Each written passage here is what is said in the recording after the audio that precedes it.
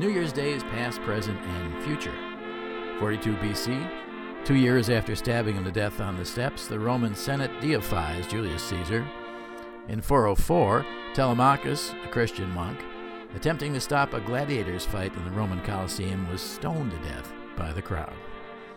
In 1776, Norfolk, Virginia is burned at both ends by the British Navy and the Continental Army during the Revolutionary War. In 1898, New York joins Manhattan, Brooklyn, Queens, the Bronx, and Staten Island to create the 5 boroughs of New York. Hoboken, sometimes called the 6th borough, is not.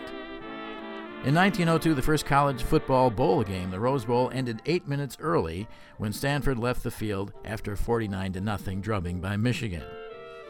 In 1947, the first Canadian, Prime Minister William Lyon Mackenzie King, was created as British subjects were converted into Canadian by the Canadian Citizenship Act. In 1995, the Draupner wave, a wave with a maximum height of 84 feet, was recorded from a North Sea platform off Norway, confirming the existence of freak waves. And in 2018, California residents who can find a cannabis store open on New Year's Day can finally buy weed without a prescription. Happy New Year!